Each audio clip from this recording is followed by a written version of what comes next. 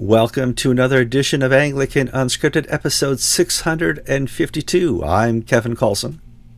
I'm George Conger. Today's March 16, 2021.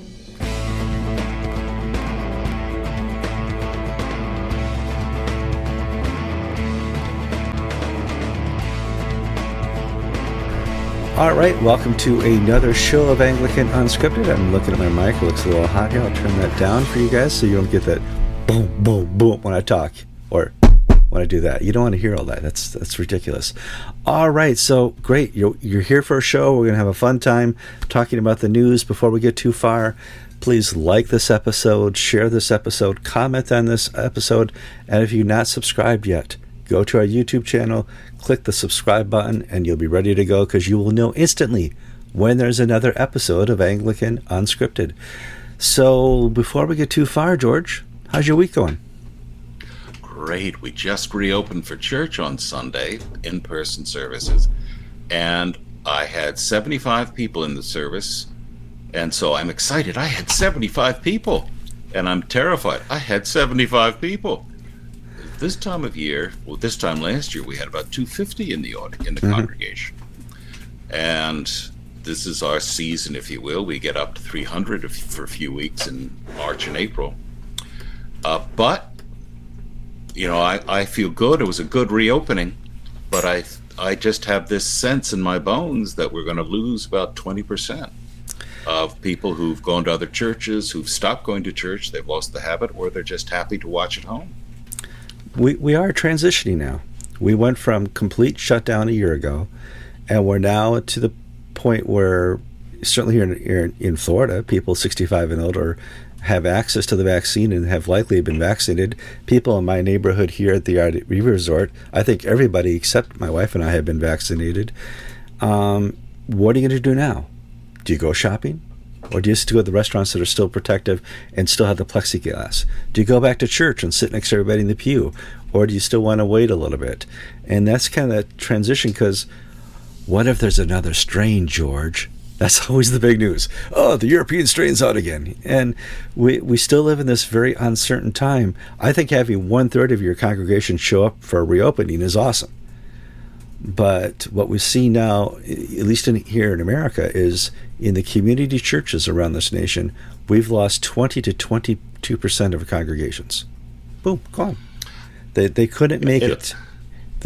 Basically, those who were going to close within the next 5 years closed in 2020.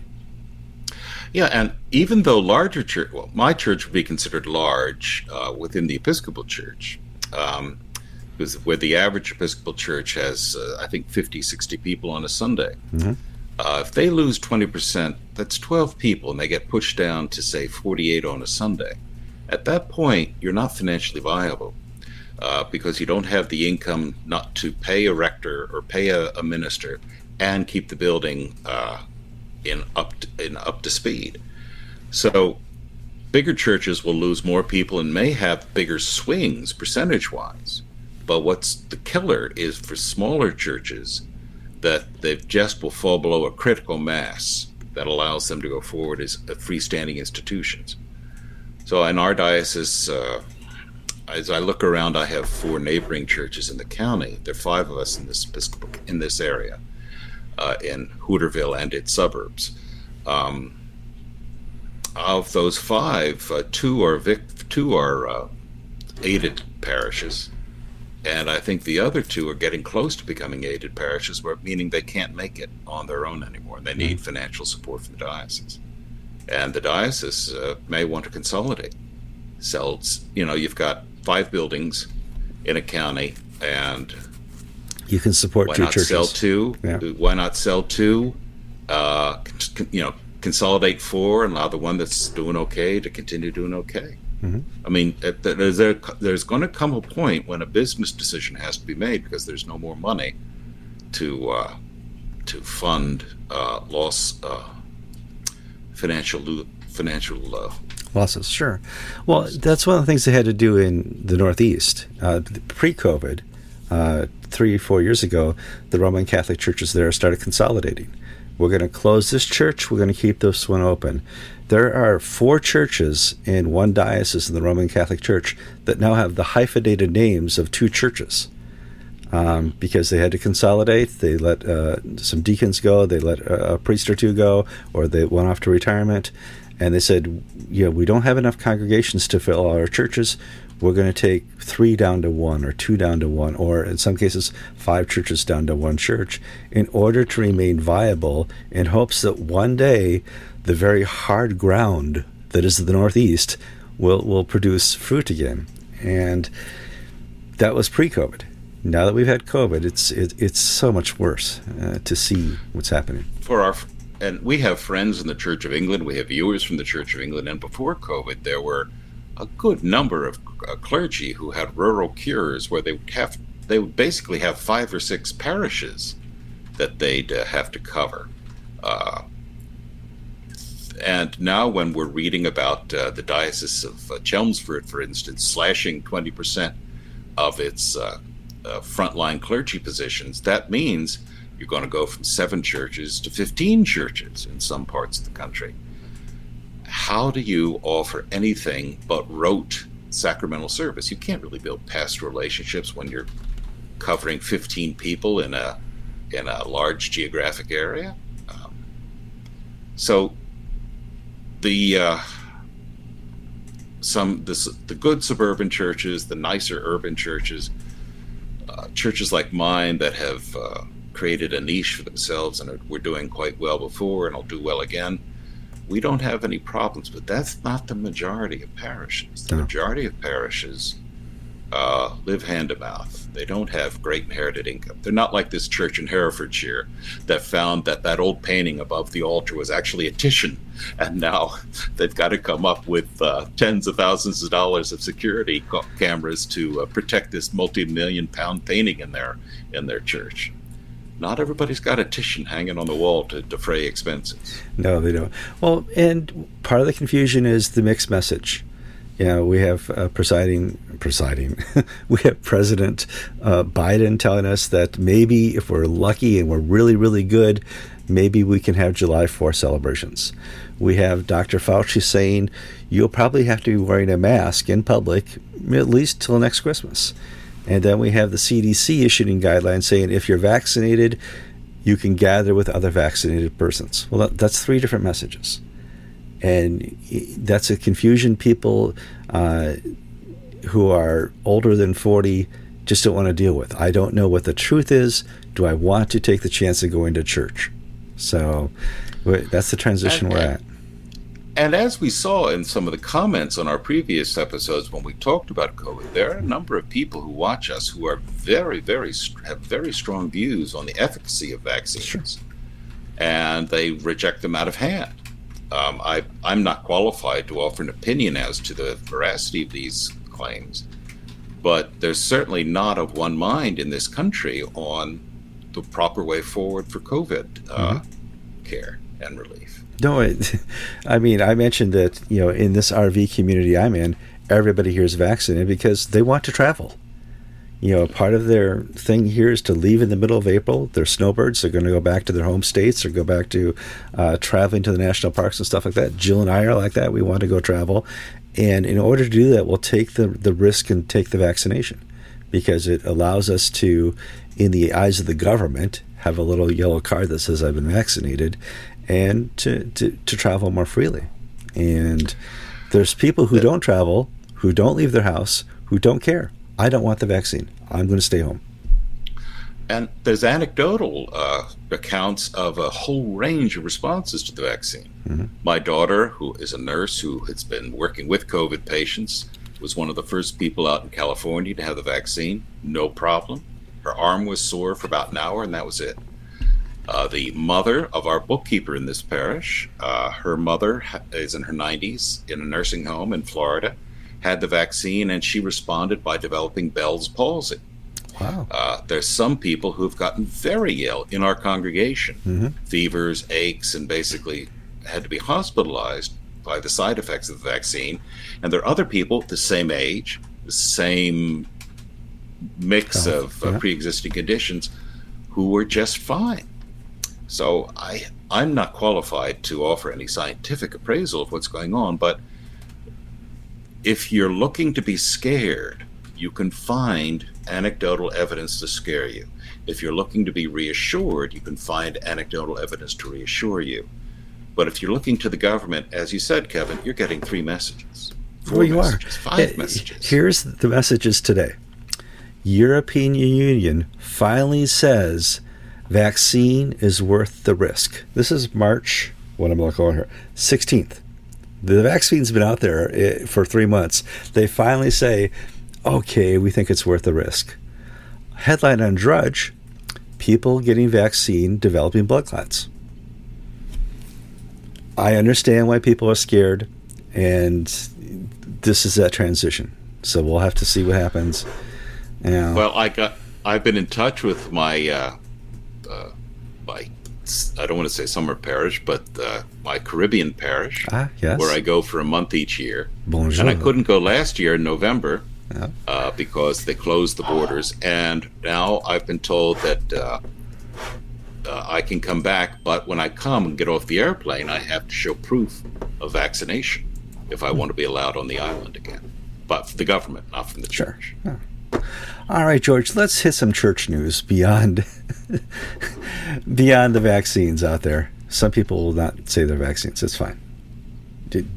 Whatever. Got it. There's no correct terminology I can use in the scientific sphere. So let's talk about the Vatican. The Vatican has issued a statement rejecting blessing same-sex unions. And they put together a document, probably over the last couple years, in the same way the ACNA did. What does the church believe? Why do we believe it? And they went through and talked about sacrament, talked about canon laws, talked about scripture, talked about the church itself, and said we cannot in any way bless same-sex unions because nothing in our tradition allows for that, because nothing in scripture allows for that, because nothing we don't see any way that God would endorse that type of behavior. And they used the word licit a lot, which was kind of cool. You see illicit all the time? This was licit. So here we find a well put together. Actually, they went even a little further by saying that they can't bless sin. That's correct. So, in other words, it wasn't so much an argument from absence, but rather homosexual activity is considered sin and separates you from God. And the church cannot bless something that is anti-God. Correct. They did not go a step. They didn't go the step further that the ACNA did and say, "What can we call you?" You know, can we hyphenate and call you gay Roman Catholic or gay Christian? They didn't go that far, but they just said basically, this is been the wording since for 2,000 years. We're going to keep to it. This is why. And I think it was a fairly laid out document. I kind of enjoyed the ACNA document a little bit more, but this puts them into line with, good orthodoxy, George. Small O orthodoxy, not big O Russian orthodoxy. This arose formally because of the German and Austrian Catholic bishops' conferences have endorsed the concept of blessing same-sex unions. We're not talking marriage now. We're talking about unions. And there are portions of the American Catholic Church, the English Catholic Church, European Catholic churches, Brazilian Catholic Church, that are quite keen to advance the gay agenda, for want of a better phrase. And so this was formally brought to them. This was not their picking this fight. This fight was brought to them by the Germans and the Austrians. And on this show, we've reported about a diocese, Klagenfurt in Austria, where diocesan staffer, the youth minister, director of the diocese, married a same-sex couple in a Catholic church. We reported about that last year when Gavin was part of our show. Mm-hmm.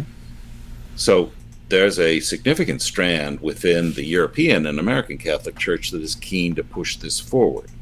And the Catholic and the Congregation for the Doctrine of Faith, CDF, which had been under, I believe, Cardinal Sarah from Guinea, a very fiery African prelate, conservative fiery, basically said, recently no, retired. No, yeah, not going to happen.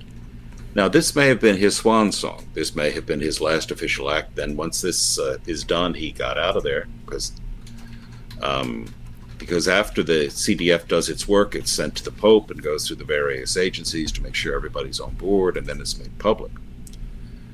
But the response will be what we saw for the ACNA, that we're going to see a Dear Gay Catholics letter from concerned Roman Catholics in the U.S. and other places, basically tearing apart the Catholic statement. And just as the Dear Gay Anglicans letter, its stated intention may not have been to take a swipe at the leadership, but its impact was to take a smack at the leadership.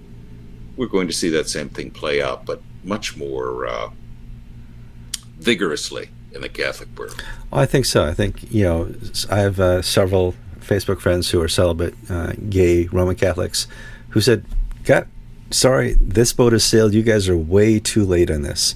This should have been something you put out 10 years ago. It's too little too late. And the interesting thing, I'm part of a lot of Facebook news groups and, local news to Milford or wherever I've lived before, where I'm watching them post stories.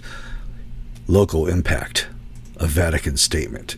We ask local clergy what they think. And to be fair, you're seeing this on the West Coast. The Western priest does not concur with what the Vatican just said. They said, we need to be more open to the sacrament of blessing, or being able to bless these individual relationships. And I don't think the whole bandwagon is following the Pope on this. No.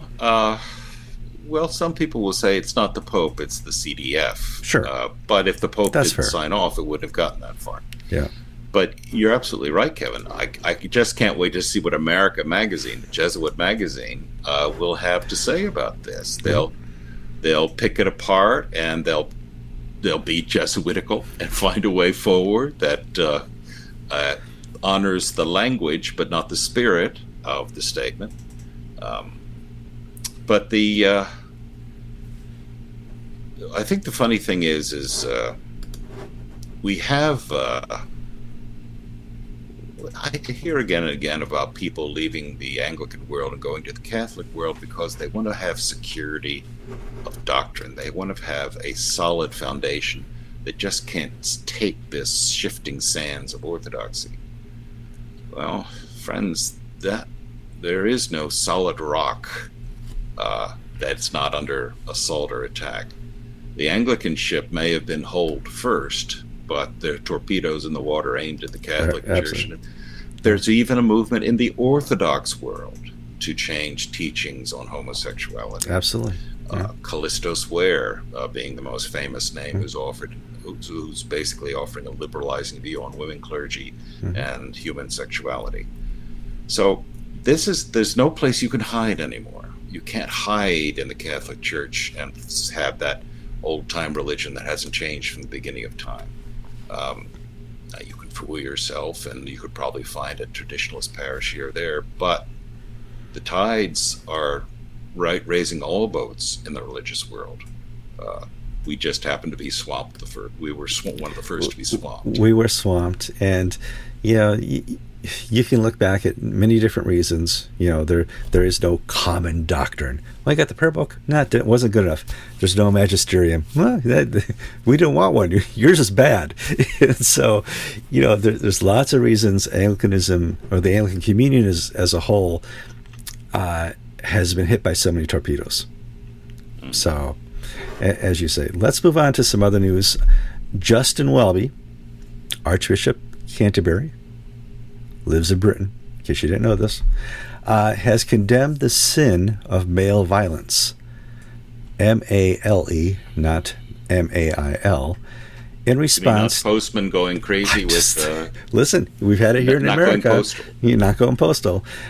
In response to the Saren Everend, how do you pronounce the last name? Everend. aberrant murder. George, tell us about Sarah, and then we can talk about the story. Sarah was a 33-year-old girl, college graduate, well-educated, had a good job in a marketing firm, who was walking across Clapham Common, which is one of the larger, we'd call them parks in the United States, city parks in a nicer section of London, and she disappeared. She had been talking on the phone with her boyfriend. Security cameras along the way saw her, then she disappeared. And her body was found in the woods somewhere. An arrest has been made, and it was a 48-year-old London policeman who has been charged with kidnapping and murder. And it was a sex crime. He was, if the accusations are proven true, this is a psychopath. This is a nut job. Mm-hmm. Terrible thing, but sex crimes are going to happen so long as they're twisted and depraved people in this world. Now, in any other time, 20 years ago, a generation ago, 100 years ago, this is another story in the paper. It's a horrible tragedy. You pray for the family. You say, why does this happen? You incarcerate the individual, hold them to the full accountability of the law. But now, in the age of social media, in the age of wokeness, in the age of online, this story has taken a completely different tone. And it's now about male violence. It's now about guilty by association. Because you're a male, you are just like this police officer who raped this individual, according to Justin Welby. The story developed, and it went from being a tragedy of a lovely girl with a promising, bright future murdered by a nut job into a political issue of the resurrection of the Me Too movement in England. Mm-hmm. And you had just some silly statements. You had a politician, Baroness somebody or other, saying that there should be a 6 p.m. curfew for men. I think she might have been joking, but she was joking, but still. But then there was a big rally on at a park in London, and that was the police said you can't do it because of the COVID laws. And, well, the people did it anyway, and it got out of hand, and the police had to break it up. And, of course, the police are filmed wrestling to the ground some of the more obnoxious, angry women protesters. And then you get the response by liberal politicians, police violence, we have to have a full investigation. Male police violence. Male police violence. Yes. And the female police commissioner, Cressida Dick, that's her name, I'm not making a joke, said, I'm not resigning, we were just doing our duty. And then Justin Welby, without fail, the man just has he has either the worst staff advising him and writing these things, or the man is a PR cretin. Let me just read what Justin Welby writes. He released a statement on Facebook, and it says, testimony after testimony from women over the recent days have shown us something we have known and ignored far too long. The profound impact of the sin of male violence, intimidation, harassment, sexism, and abuse carried out against these women. It is these sins and the culture that perpetuates and condones them that need our urgent repentance, our fervent prayer, and our resolute action as men.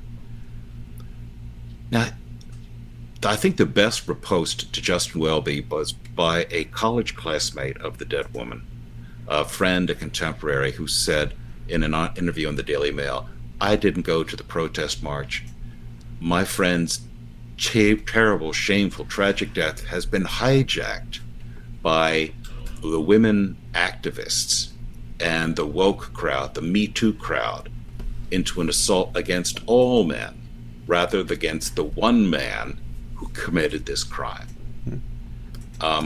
Justin Welby's sin of violence, of male violence, I just don't know how to respond to somebody as inane and asinine. Well, if this is is there no such thing as original sin? There's only original male sin. Was not Are the we first living in sin committed by a Afghanistan woman? where we're keeping women in Purdah? I mean, come on, Justin. Let's get off the woke bandwagon and actually stand for Christ and the gospel. Or you name names. If you're going to do this, let's name names. Governor Cuomo has 30 women, former staffers, accusing him of sexual harassment. Unwanted touching, unwanted kissing, unwanted. But because he is of a liberal bent, he's allowed to go free. Biden, the president of the United States of America, was accused by a former staffer of sexual, it was date rape, but I don't know what you call it, back in the 70s when it occurred. She told everybody at the time she was completely ignored because a liberal person of the right persuasion is allowed to conduct themselves in that way without being challenged. Me Too is over, and yet Justin Welby is in the middle of Me Too. And he is a hypocrite. Justin Welby has refused to meet with the victims of Jonathan Fletcher and John Smythe. He is tied into this circle. He knew about this abuse, especially the Smythe abuse. He made public statements that he would meet and offer with these guys. He never did. And let me reread. It is these sins of male violence and the culture that perpetuates and condones them that need our urgent repentance, our fervent prayer, and a resolute action as men. It is the culture that perpetuates it. It is that evangelical old boy network that Justin Welby is part and parcel of, who refused to name names and call out predators, but allows the guilty go scot-free and ignores the victims. I am not, when my criticisms of Justin Welby are not saying he's wrong to condemn violence and cultures of oppression and cultures of harassment, but he should be consistent and condemn all oppression, all violence, and rather than condemn the shameful act against an innocent girl, he should be repenting and speaking about the things of which he has taken part. Failure to act on sexual abuse within the Church of England by clergy and church leaders. And if you falsely accuse somebody, it's okay to say you're sorry. I'm thinking of a certain bishop who was falsely accused. The lumber sliver verse. It was written for this. Justin Welby. Okay, let's move on to some other news. Bishop Herzog, Diocese of Albany, has resigned from the Episcopal Church's House of Bishops effective after Easter. He was the bishop before Bishop Love in Albany, and as we know that Bishop Love has resigned as well. We know that a lot of people in the diocese, a lot of clergy, are moving on to relationships with the ACNA through Julian Dobbs and others. Things do not look good at all for Albany right now, and to me, this is the tipping point where there's no way to really recover, even if they get a good bishop, the people who've left and the damage that's been done by certain decisions in the House of Bishops and General Convention in the last 10 years, George. Well, I don't think we see eye to eye completely on this point. Mm-hmm. I think Albany can recover and can flourish, but when people walk away at this stage, they only harm an institution. In my time in the Episcopal Church, I have seen good dioceses flip because people have left prematurely. Colorado being an example. Perfect example. They went to Colorado. When the first parishes left and joined what became AMIA, it basically tipped the political balance, and so that you could usher in a liberal bishop, and the liberal bishop, when conservatives just started peeling away, the conservative center collapsed. And we saw that again and again and again of people. Well, it's my view, the point that you need to stay and fight and stay with protect your people. And what we're seeing here in Albany is Dan Herzog has already left once for the Catholic Church. He came back. He's leaving again. Don't know where he's going. Don't know what he's doing. But I think it's a mistake to do this when they're in an interregnum where Bishop Love is retired. Bishop Love is still in the Episcopal Church. He's not left the Episcopal Church. He's just retired from the ministry. Under duress, but he's still, and we don't know where he'll eventually wind up. No. And there have been reports that some clergy in the diocese, we don't know how many, are thinking about joining Julian Dobbs's diocese. Again, you have a small nucleus of unpleasant people in the Diocese of Albany who made life hell for Bishop Love. And when the people who sort of say, I'm picking up my marbles and going home, they leave the playing field to those people. So Albany could, conceivably, you need to stand together when you're under attack. You don't need, peeling off to take care of your own interests may be the good short-term solution for you personally, but what does it do for the people that you're called to serve? It's an interesting dichotomy because it's a minority opposing the bishop by reporting to the majority leadership of the Episcopal Church, coming down then again on the bishop. They brought Bishop Love up on charges. Does Bishop Love stay and fight? Some bishops stood and fought. Some said, this is ridiculous, there's got to be a better way forward. And they made those choices. I had wished that Albany had been that stalwart bond diocese that stood there and stayed the test of time in the Episcopal Church, but I think at some point people are sick and tired of the politics and they just want to grow their churches. You're able to do that in a safe diocese here in Central Florida. There are a lot of places where you can't have a vibrant church because you have a bad bishop. Now, I agree there's lots of different types of bishops, and there's good bishops who do a bad job, and there's bad bishops who do a good job. It's one of the strangest things to see in church leadership. And as such, what do you do in this type of situation? Of course, we would want people like Bishop Herzog to make his own decisions, but this is going to be a hard day for Albany in the future. Well, Albany can recover, it can flourish, it can prosper. Now, Albany is one of the most economically depressed parts of the country. Absolutely. It's unfortunately in New York, has one of the highest tax rates. Mm-hmm. Weather's nice about 3 months of the year. But the industrial base has been declining for 40, 50 years, and they've got to reinvent themselves. And they eventually will. But my hope for Albany is that the excitement and the power and the joy of knowledge and love and fellowship with Jesus Christ is brought back into the day-to-day work that I'm not saying that the leaders aren't doing that now, but I'm just saying I pray that the Spirit lift that place up. It's had such a beating over the years, unnecessary beating, but it can be a light to Christ. A light to people for Jesus Christ. Mm-hmm.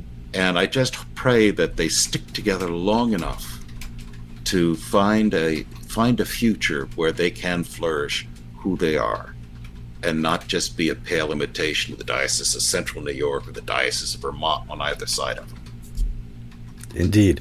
All right, let's move on to our final story. John Polkinghorne has passed.